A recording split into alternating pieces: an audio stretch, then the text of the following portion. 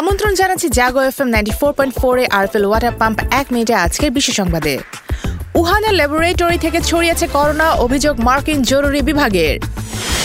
Brexit পরবর্তী বাণিজ্য চুক্তিতে সম্মত ইইউ ও যুক্তরাজ্য। আরও 3 ভিসায় করা যাবে ওমরা।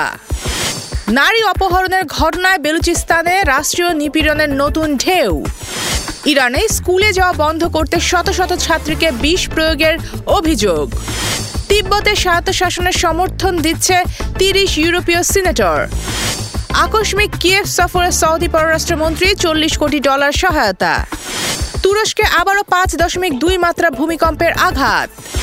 পশ্চিমারা রাশিয়াকে ভাঙার চেষ্টা করছে মন্তব্য পুতিনের। মেক্সিকোয় আন্দোলন দমাতে সেনাবাহিনীর গুলি, নিহত 5। আরএফএল ওয়াটার পাম্প 1 মিনিটে আছে বিশেষ সংবাদ এ পর্যন্তই। সবাইকে শুভেচ্ছা।